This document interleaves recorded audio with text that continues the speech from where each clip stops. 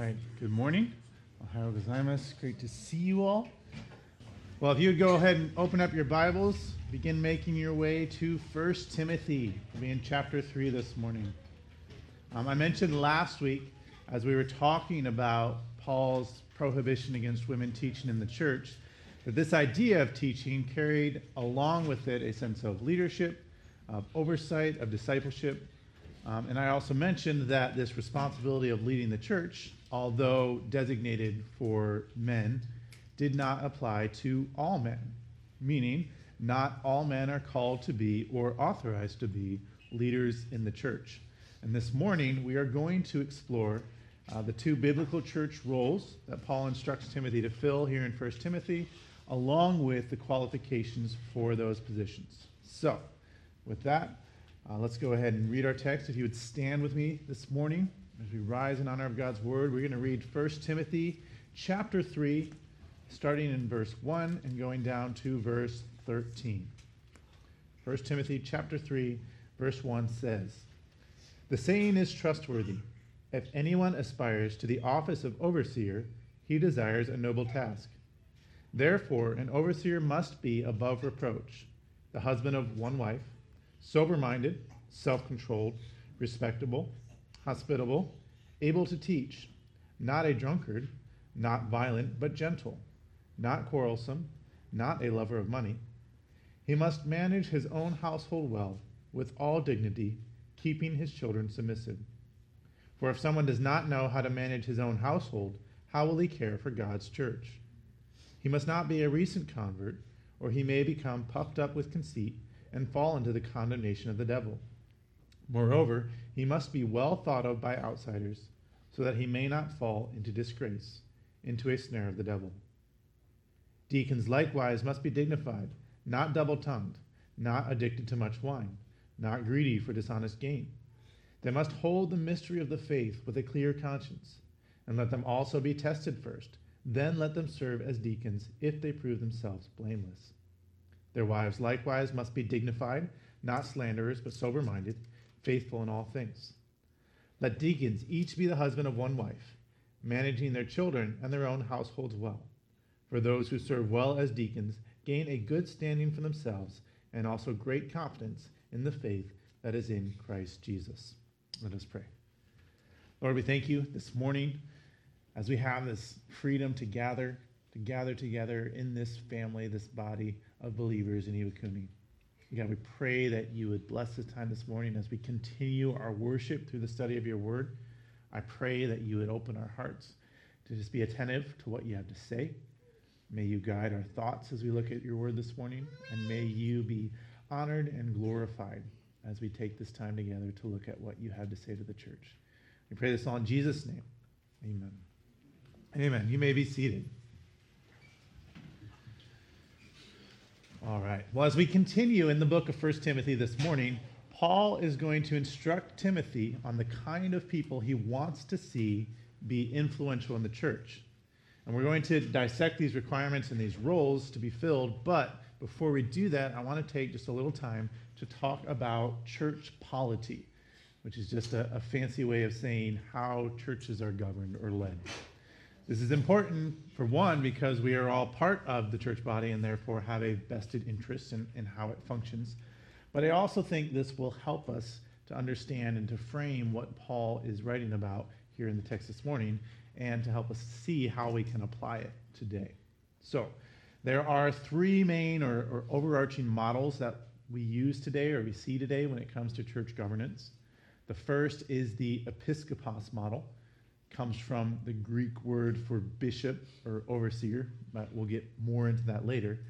And in this model, as the title suggests, the church is governed by a bishop or an overseer who's responsible for directing the church and making decisions that need to be made. And to put it into a more contemporary evangelical terminology, we would have a pastor or a senior pastor who is directing the church. Biblically speaking, this pastor would be doing so by the leading of the Holy Spirit and would be accountable to God for the decisions he makes. But it's the pastor that's leading the church. The second model is the presbyteros model. And this is from the Greek word for elder, presbyteros. In this model, there is a group of elders called the presbyteros that govern the church, providing direction and making decisions. These elders then are responsible for putting in place a pastor and ensuring that pastor is meeting the spiritual needs of the body. Thus, the pastor is responsible to the board of elders as well as to God for teaching and the instruction he provides. And then the third model is the congregational rule model, in which the congregation of believers, or the church, votes on decisions and direction. In cases where there is a single pastor to conduct the teaching, the congregation would choose and vote on the pastor, and could also choose to remove that pastor if they felt the need to. Now, the Bible itself does not specifically mandate how the church is to be governed. And all three of these come from church history throughout the years, and there are a lot of different variations and distinctions among them, so those are kind of just general. But both the Episcopos and the Presbyteros model find their basis in specifically the pastoral epistles that we've been studying. But we aren't given enough practical detail to necessarily say one is right over the other. And that being said, we don't see any examples of the congregational model in the Bible.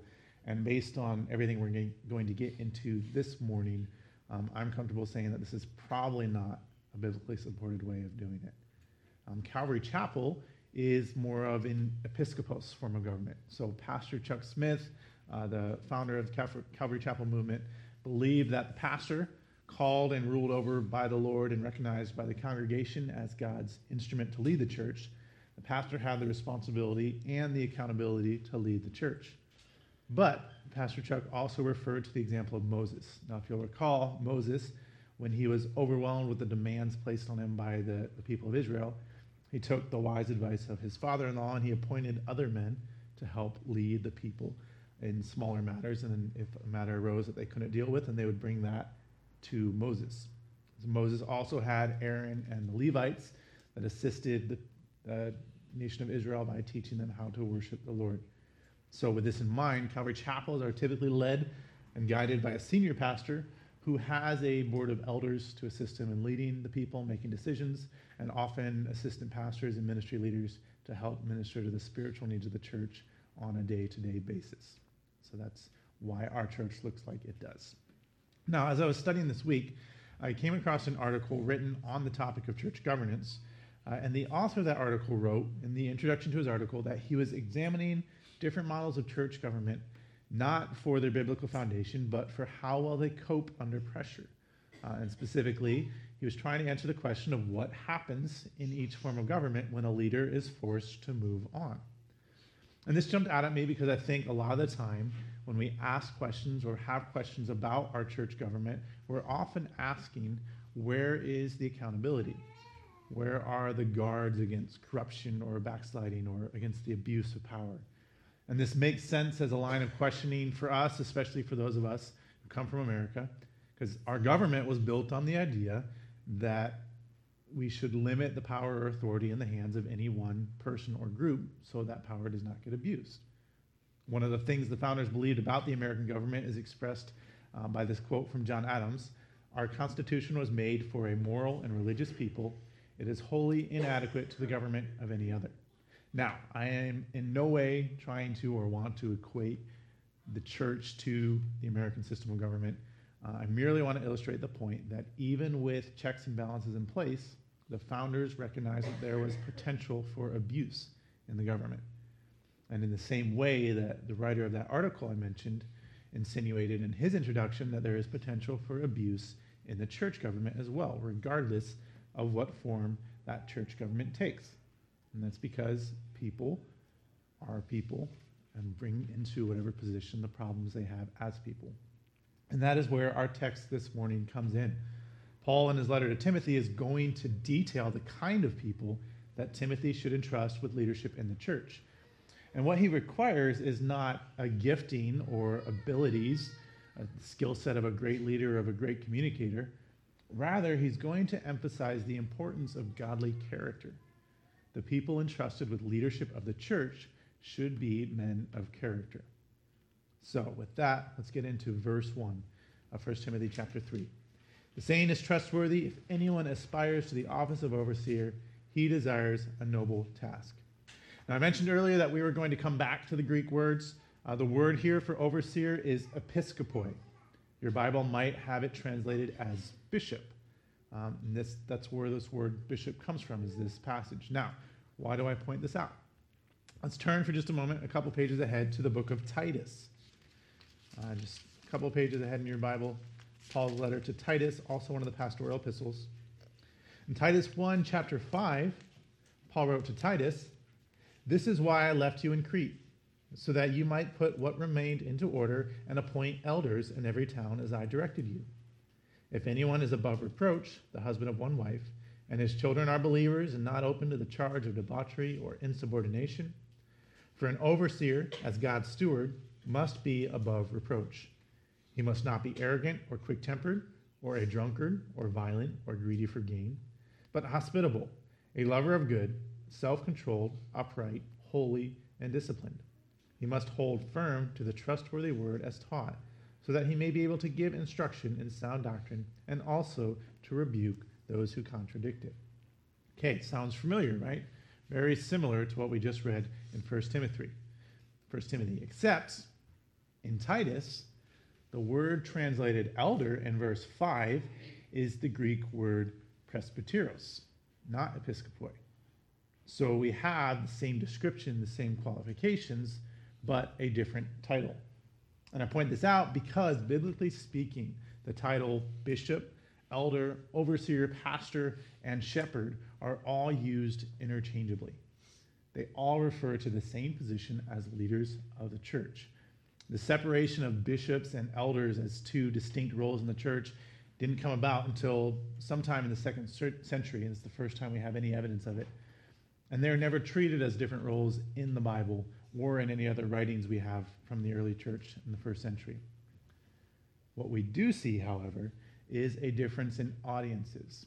So presbyteros, or elder, the word used in Titus, was a word already familiar to the Jewish audience because that would have been the Greek word for the Jewish elders or the Jewish religious leaders, presbyteros. So in Titus, written to Titus on the island of Crete, which had a large Jewish population in their church, Paul uses the word presbyteros for elder, along with the word episkopoi for overseer or bishop, to provide something that the Jews would be familiar with. However, in 1 Timothy, which was written to the church in Ephesus, a primarily non-Jewish congregation, Paul just used the word episkopoi. So this could be as simple as recognizing that Paul was addressing these different letters to different audiences and therefore used words that those audiences would be familiar with. At the end of the day, the idea is that there was a leadership role in the church, and whether you refer to it as bishop or elder or pastor or shepherd or overseer, there is a position of leadership, and Paul is urging Timothy to find the right men to fill this role. So, back to verse 1. If anyone aspires to the office of overseer, he desires a noble task. So the first thing we notice is that it's not wrong to want to be a pastor or a leader in the church. Paul calls it a noble task, a good work, a fine thing to do. However, there are qualifications for it. And Paul is going to list 15 different requirements for those who aspire to lead the church. And we're going to go through those as quickly as we can right now. So number 1, a leader must be above reproach. Not perfect, but also not someone who's easily attacked or disparaged because of his moral failings. Like Peter says in 1 Peter 3:16, having a good conscience so that when you are slandered, those who revile your good behavior in Christ may be put to shame. The idea is they can say bad things, but it's not going to stick because you're obviously not living like that. Above reproach. Number 2, a leader must be the husband of one wife. Now, this one has caused a lot of debate. There are some who say this means a pastor must be married, similar to the Jewish requirement for members of the Sanhedrin to be married. But this seems unlikely. As Paul himself says in 1 Corinthians 7:8, to the unmarried and the widows I say that it is good for them to remain single as I am. It is hard to conceive of Paul disqualifying himself from leading the church. So that seems to not be the likely case. Another option is that this means if a pastor is married, he is prohibited from ever marrying again. So if he was a widower or if he was divorced, there would not be an option for a second marriage. Now, this is a possible meaning, and there are a large group of people that come to this consensus, but it does seem unlikely as well. In Romans 7:2 and in 1 Corinthians 7:29, Paul clearly lays out that marriage is generally permissible after the death of a spouse. And we also do have biblical grounds for divorce, the grounds of sexual immorality of a spouse in Matthew 5. We can also make a case for divorce and the abandonment of a spouse from 1 Corinthians 7. So even though we know God hates divorce, it would seem strange to see this as the one thing, the one sin in a man's past that disqualifies him from ministry.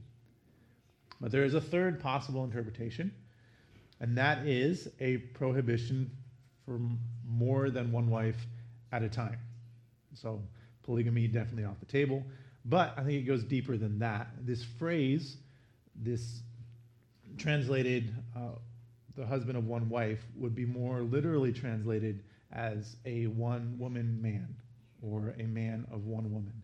And the idea is that there would be no hint of unfaithfulness, no marital impurity, that the man's love, care, and devotion belong to one woman alone, to his wife. And I do think this seems to be the best interpretation, best lines up with the totality of Scripture. But those are the options.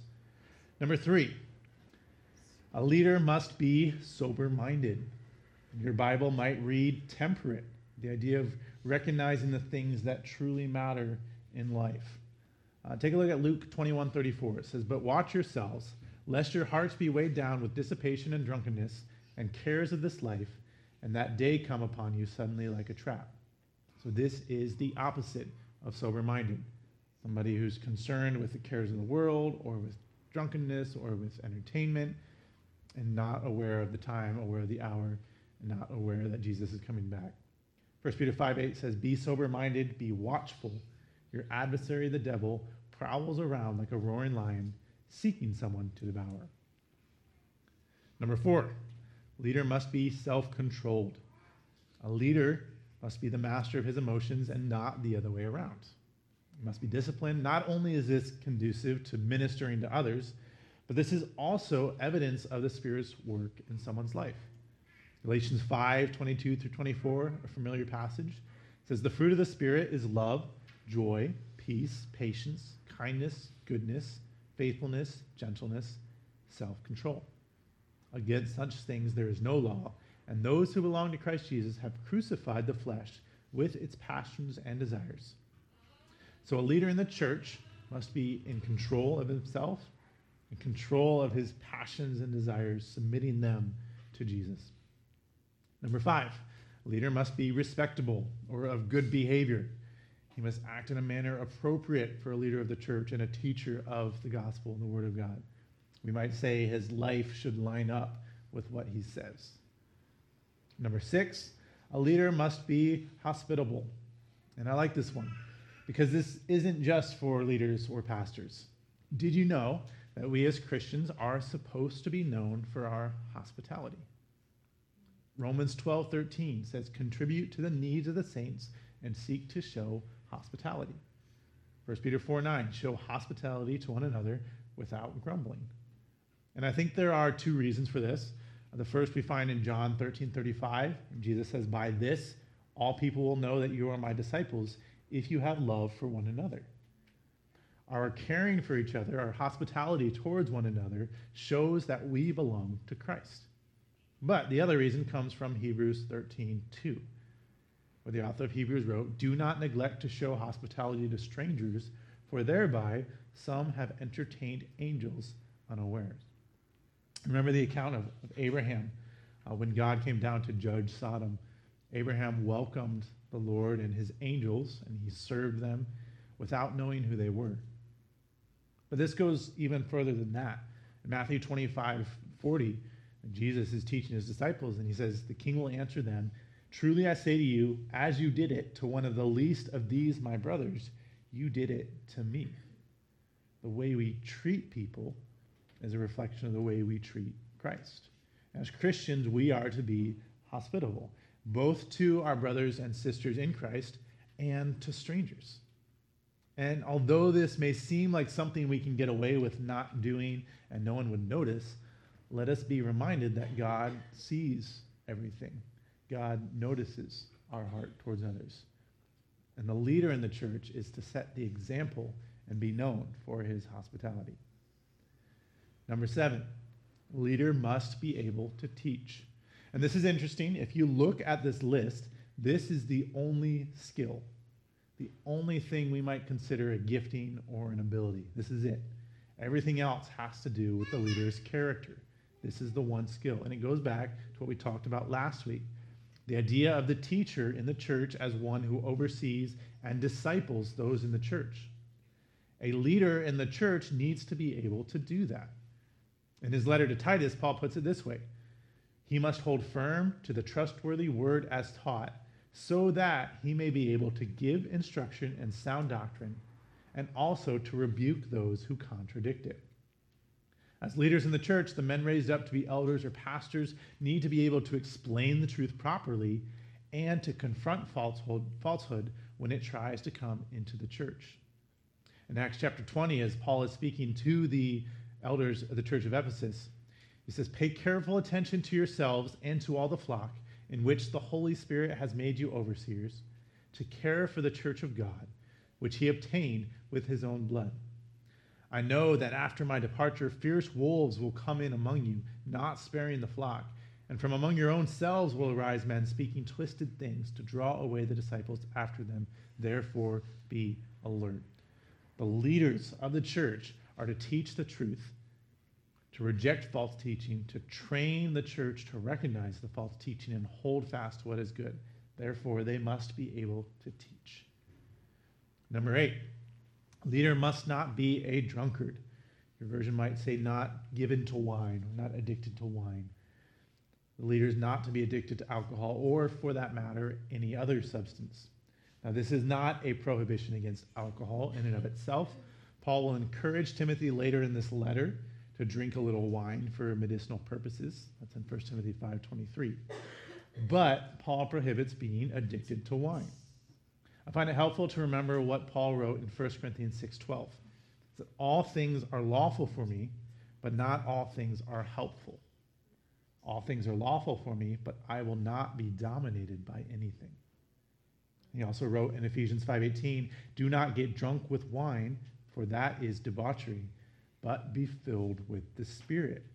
And he contrasts getting drunk with wine and getting filled with the Spirit. We as Christians, especially those in leadership, need to be aware of what we are allowing to influence us. And I know alcohol is very much a part of military culture, but it is a drug. It has an impact on your mind. It affects your judgment and your inhibitions. And I would rather, as Paul encourages, allow the Spirit to be affecting my judgment than a drug. It just seems better to me.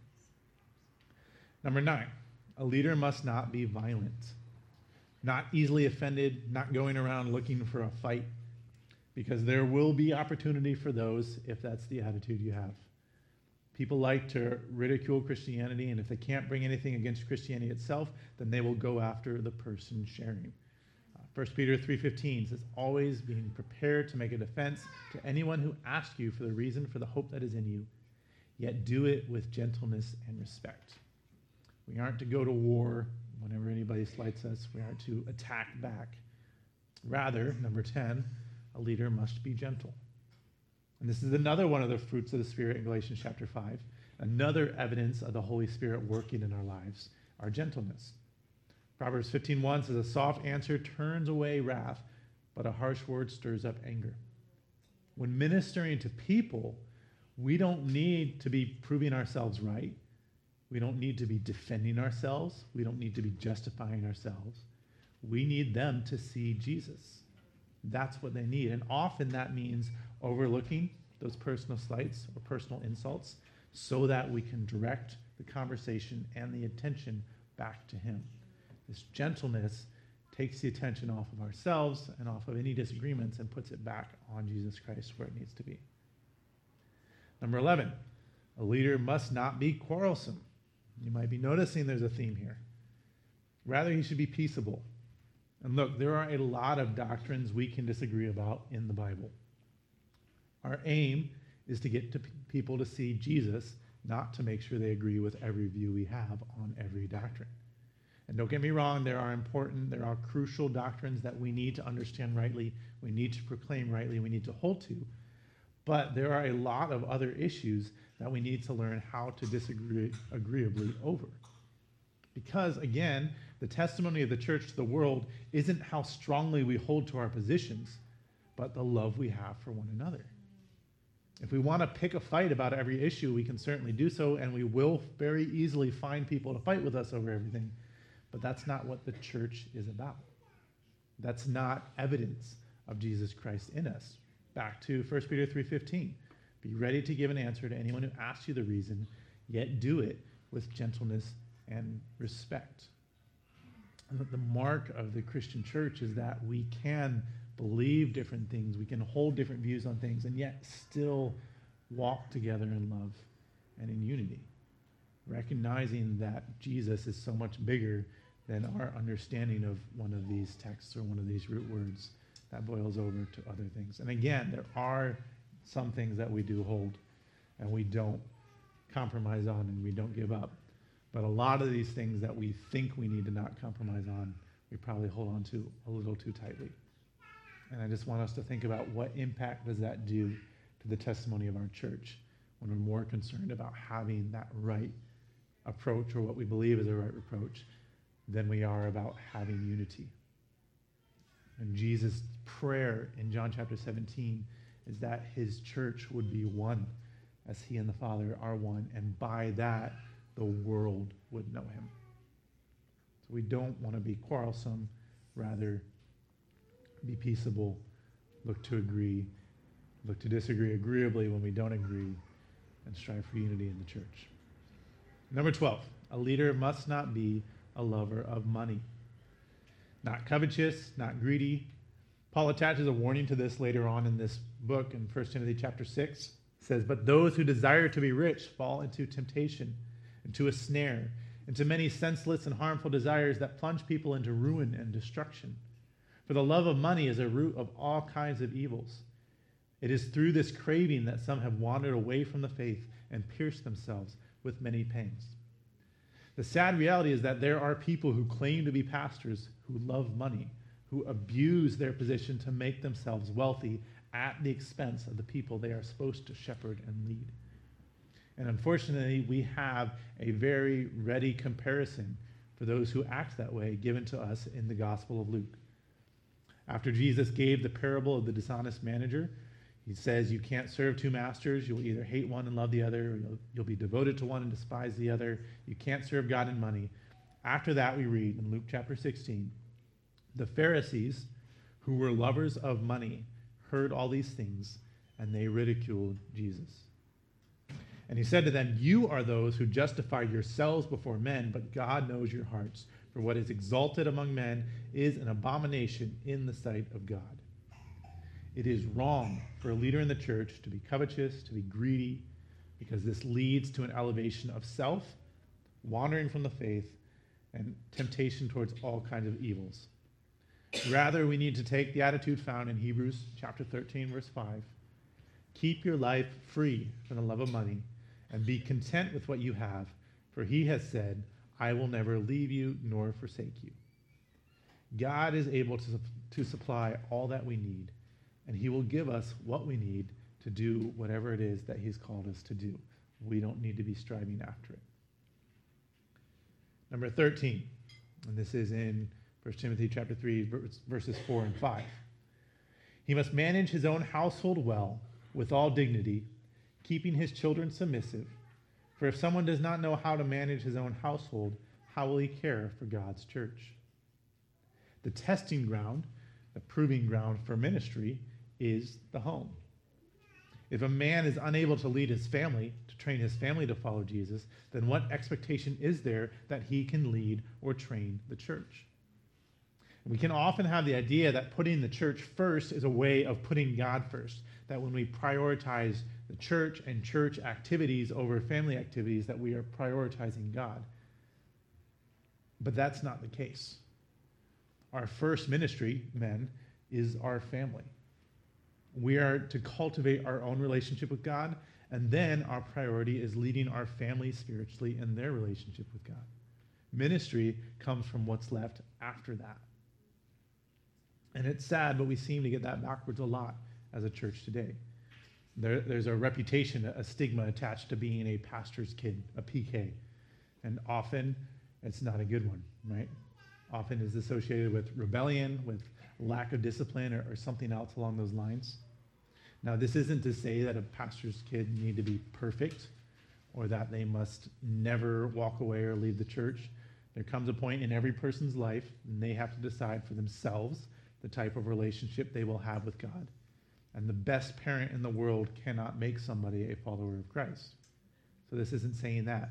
What this is saying is look, observe, watch how the man leads his family, because that is an indication of how well he will lead in the church. Which brings us to number 14 in verse 6. He must not be a recent convert, or he may become puffed up with conceit and fall into the condemnation of the devil.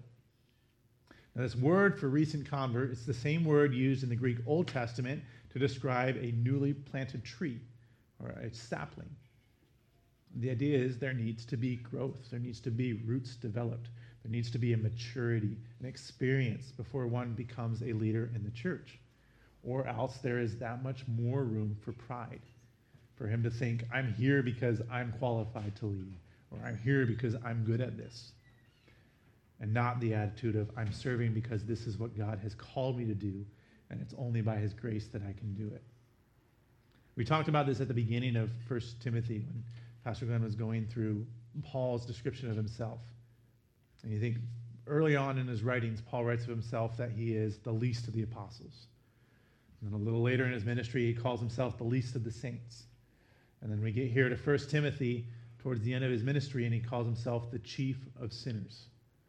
And this progression comes as a byproduct of his drawing closer to God, of knowing him more, of him maturing in Christ.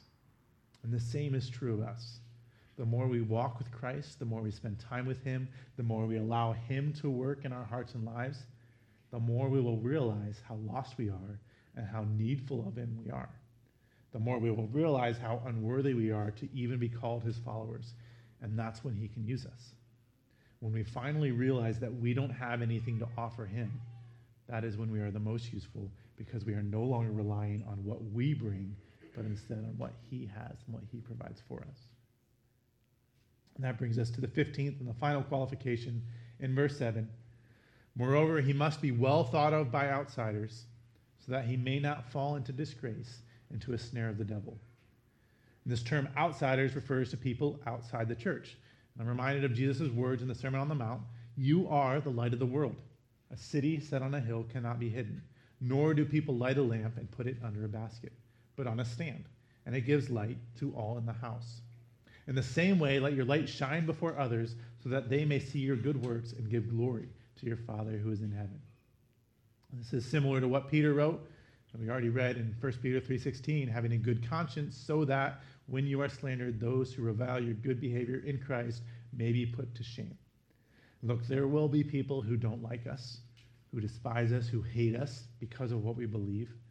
But let us not give them ammunition to use, especially not as leaders. May they not use our laziness, our dishonesty, our hypocrisy, our undependability as further ammunition against Jesus Christ. We have no excuse for this. We are supposed to be model citizens, model employees, model neighbors as Christians. Colossians 3:23 says, whatever you do, work heartily as for the Lord and not for men.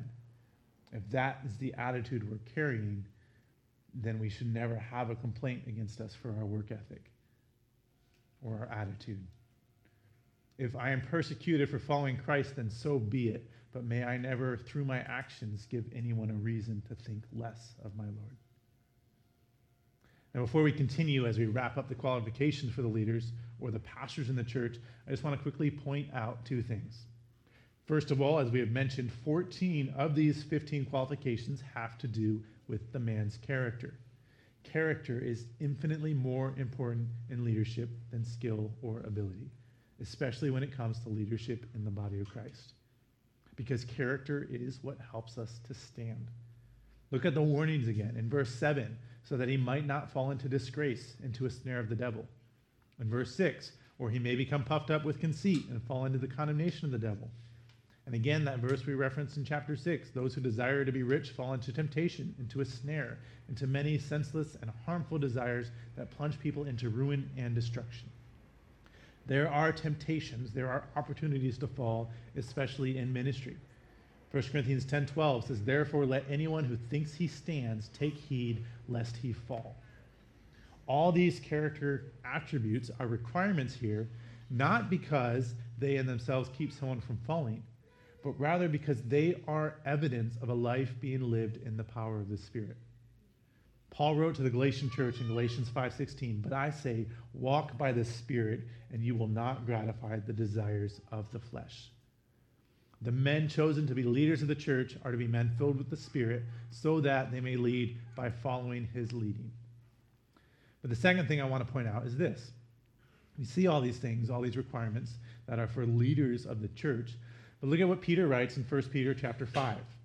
So I exhort the elders among you, as a fellow elder and witness of the sufferings of Christ, as well as a partaker in the glory that is going to be revealed, shepherd the flock of God that is among you, exercising oversight, not under compulsion, but willingly, as God would have you, not for shameful gain, but eagerly, not domineering over those in your charge, but being examples to the flock. The men with these qualifications are being chosen because they are to be the examples to everyone else in the church. Examples of how one ought to live as a follower of Christ. This godly character, this doesn't just apply to pastors, to leaders. It's a requirement for that position, but it is something all followers of Christ should emulate more and more as we follow the Spirit and as we allow him to do his work in our hearts and lives. So let us not just dismiss this and say, well, this is for pastors. I don't need to worry about it. This is for all of us. So before we move on to the next question, or the next section in 1 Timothy, we're going to take a short interlude and head instead to the book of Acts chapter 6. You can turn there if you like. It'll also be up on the screen. Acts 6, starting in verse 1. During this time, as the disciples were increasing in number, a complaint by the Hellenists arose against the Hebrews because their widows were being neglected in the daily distribution. And the 12 summoned the full numbers of the disciples and said, it is not right that we should give up preaching the word of God to serve tables. Therefore, brothers, pick out from among you 7 men of good repute, full of the Spirit and of wisdom, whom we will appoint to this duty. But we will devote ourselves to prayer and to the ministry of the word. And what they said pleased the whole gathering, and they chose Stephen, a man full of faith and of the Holy Spirit, and Philip, and Prochorus, and Nicanor, and Timon, and Parmenas, and Nicholas, a proselyte of Antioch. These they set before the apostles, and they prayed and laid their hands on them. Now what we have here, most scholars believe to be the origin of the position of deacon. The apostles, as the leaders of the church, were attempting to minister to the spiritual and physical needs of the early church, but as they attempted to do so, they became aware of the effect this was having on their ability to study and teach God's word and to pray. There was unbalance. They realized they were called to teach, and they couldn't give up that responsibility in order to meet all the physical needs of the people. So, following the wisdom of God, they appointed men to oversee the physical ministry of the church so they could devote themselves to the spiritual ministry. And this need continues today. There are many physical needs that we have here in this church that we need to meet as we gather together. There's a need to welcome people, to guide them to the right place if they are new, to provide coffee and other stimulants to wakefulness so we survive the service, to ensure the lights work, the sound work, the TV and computers are displaying properly, to make sure the bathrooms are clean and stocked. Now we add to that all the things that happen throughout the week. There are announcements, communications being sent out, scheduling of events, rearranging chairs and rooms for events, cleaning, stocking classrooms, preparing lessons and snacks. Just imagine for a minute if Pastor Glenn was trying to make sure all of that was happening every week, checking and supervising everything. What impact would that have on his ability to effectively prepare and teach God's word to us? How much time praying and studying would he have to give up to make sure all the practical things get done every week? And hopefully you see where this is going. it wouldn't work. It would distract from the work, the priority that God has given to him of spiritually overseeing the flock here at Calvary Iwakuni. So that's what this next section of our text in 1 Timothy is about.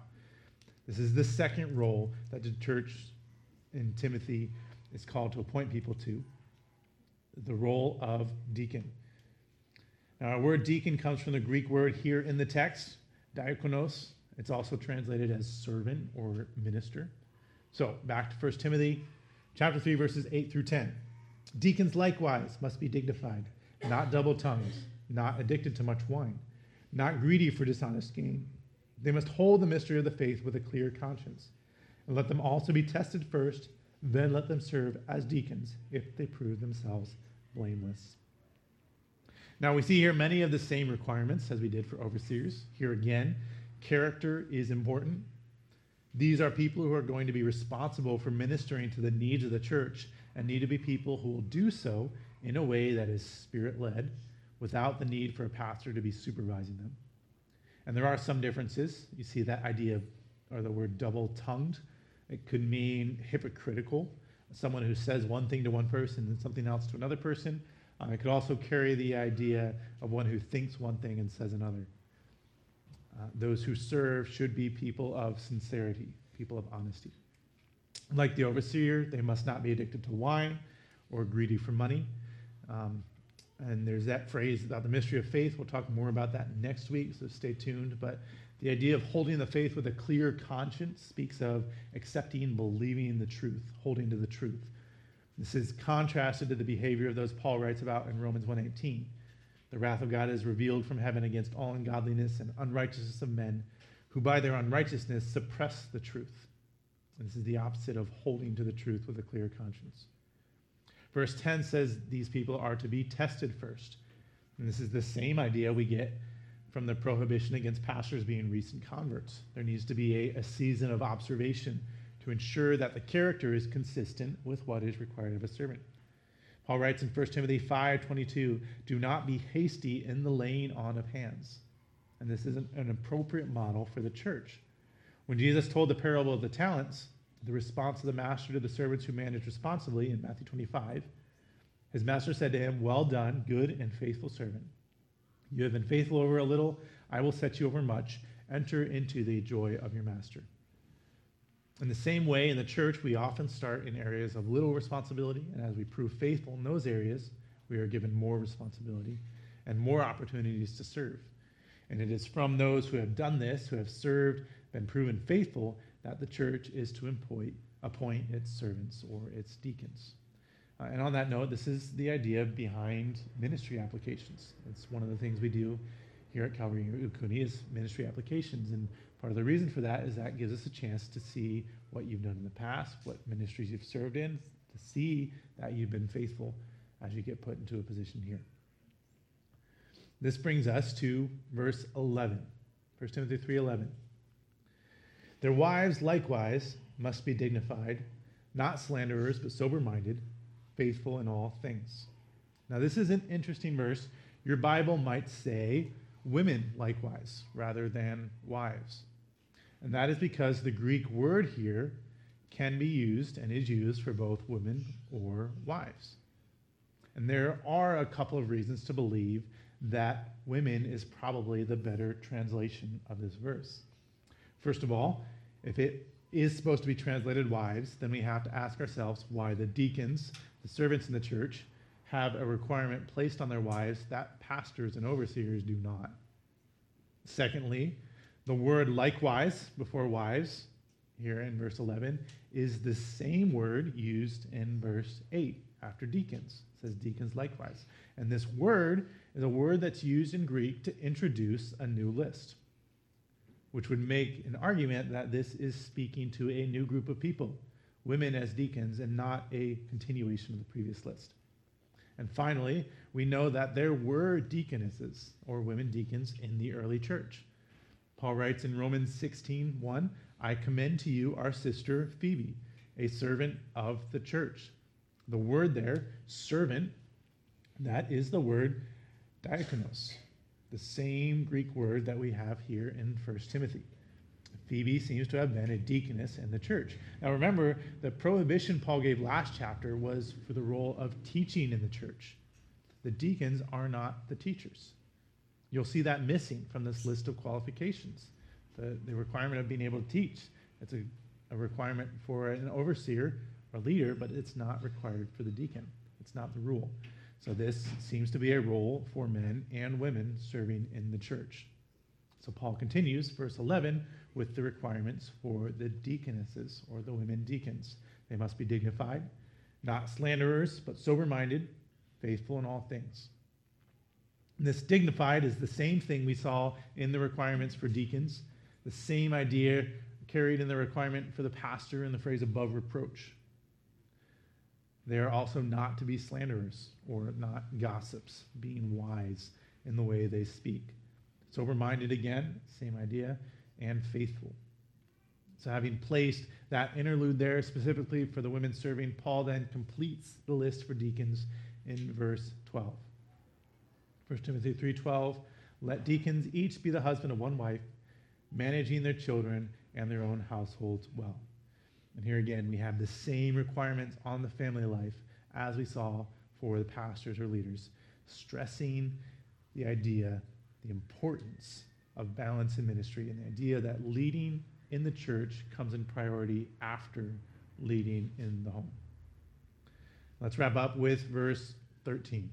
1 Timothy 3:13, for those who serve well as deacons gain a good standing for themselves and also great confidence in the faith that is in Christ Jesus. Here Paul gives two benefits for those serving in the church. The first is outward. They gain good standing for themselves. Just like the pastor, it is a noble thing. It's a good thing to serve in the church. Those that serve do a good thing and gain good standing. And the idea is, taking the principle again from Matthew 25:21, that those who are proven faithful with what they are given may then be asked to serve in larger roles. And for Timothy, who is looking for pastors, looking for leaders to raise up in the church, what better place to look than those who are already serving faithfully? But the second benefit we see here in this verse is internal, and that is the great confidence in the faith that is in Christ Jesus. Those who serve faithfully gain a confidence, a boldness in their faith. And this is fascinating. Remember Stephen? Stephen was the first martyr in the church. Stephen, we read his name already, he was one of the first 7 chosen in that model, that precursor for deacon. He was chosen to serve tables, to oversee the distribution of food. And yet, he gives one of the longest sermons that we have recorded in the Bible, right before being martyred for his faith. Philip, another one in that list, another one of the 7, Philip is known not as Philip the server, but as Philip the evangelist. These men who were raised up as servants in the church became known as bold proclaimers of their faith. When we step out, when we serve God faithfully, even if it's something as simple as saying hi to people at the door or as sweeping the floors, when we're in service of God, God uses that to grow our boldness, grow our faith. And you'll also find that even if you are serving in one of those roles, that people will often look to you to answer questions about other things. What does the church teach about this? What does the Bible say about this? Serving faithfully in ministry gives us that boldness and that confidence in Jesus Christ to be able to share with others. Now, as we wrap up this look at roles in the church, I just want to make 3 quick applications, and then we're done. The first is something we've already touched on a couple of times. But the emphasis of the text this morning is that when it comes to serving in the church, your character is of so much more importance than your skill or abilities. You may think you have a lot to offer, but if you're lacking in your character and your walk with God, you're missing the most important thing. Conversely, you may think you don't have much to offer, but if you are faithfully walking with God, He is going to use that. Secondly, Paul is writing this to Timothy, instructing him to lead the church by building up the people around him. He wasn't giving Timothy a list of instructions. Here's what you do when this happens. Here's what you do when this happens. Here's how you do this. He was telling Timothy that the way to lead the church, the way to ensure it functions properly, is to invest in the people in the church, to raise up the right people to serve, to lead, to be examples. And finally, and we'll wrap up here, this discussion, these lists, have been about character qualifications. But like I mentioned before, those character traits are just evidence of the Spirit working in our lives. And the thing we need to make sure we understand is that Jesus is the head of the church, not any man, whether we call him a bishop, an elder, an overseer, a pastor, shepherd. 1 Peter 2:25 calls Jesus the shepherd and overseer of our souls. Colossians 1 tells us Jesus is the head of the church. And I want to read this passage from 1 Peter again, but this time we'll add one more verse. 1 Peter 5, so I exhort the elders among you, as a fellow elder and a witness of the sufferings of Christ, as well as a partaker in the glory that is going to be revealed, shepherd the flock of God that is among you, exercising oversight, not under compulsion, but willingly, as God would have you, not for shameful gain, but eagerly, not domineering over those in your charge, but being examples to the flock. And when the chief shepherd appears, you will receive the unfading crown of glory. Whatever our church body might look like, however it is governed, Jesus is the shepherd and the overseer. We serve him as leaders by following his example and leading. As Paul wrote to the church in Corinth, be imitators of me as I am of Christ. Let us pray. Lord, we thank you for your word this morning. God, as we look at this list of qualifications, this list of requirements, and we think there's no way anybody can meet that, God, we know it's only by you. That it's your Spirit working in us that helps us to live as you've called us to live. God, I pray that you would continue that work that you've begun in each and every one of us. You continue to work in our hearts and lives, continue to make us look more and more like you as we fill the calling that you've called us to, God. May we grow in our trust and our faith in you. May we grow in our sensing of your leading and guidance. May we grow in our confidence and our boldness to proclaim you. We pray this all in Jesus' name. Amen.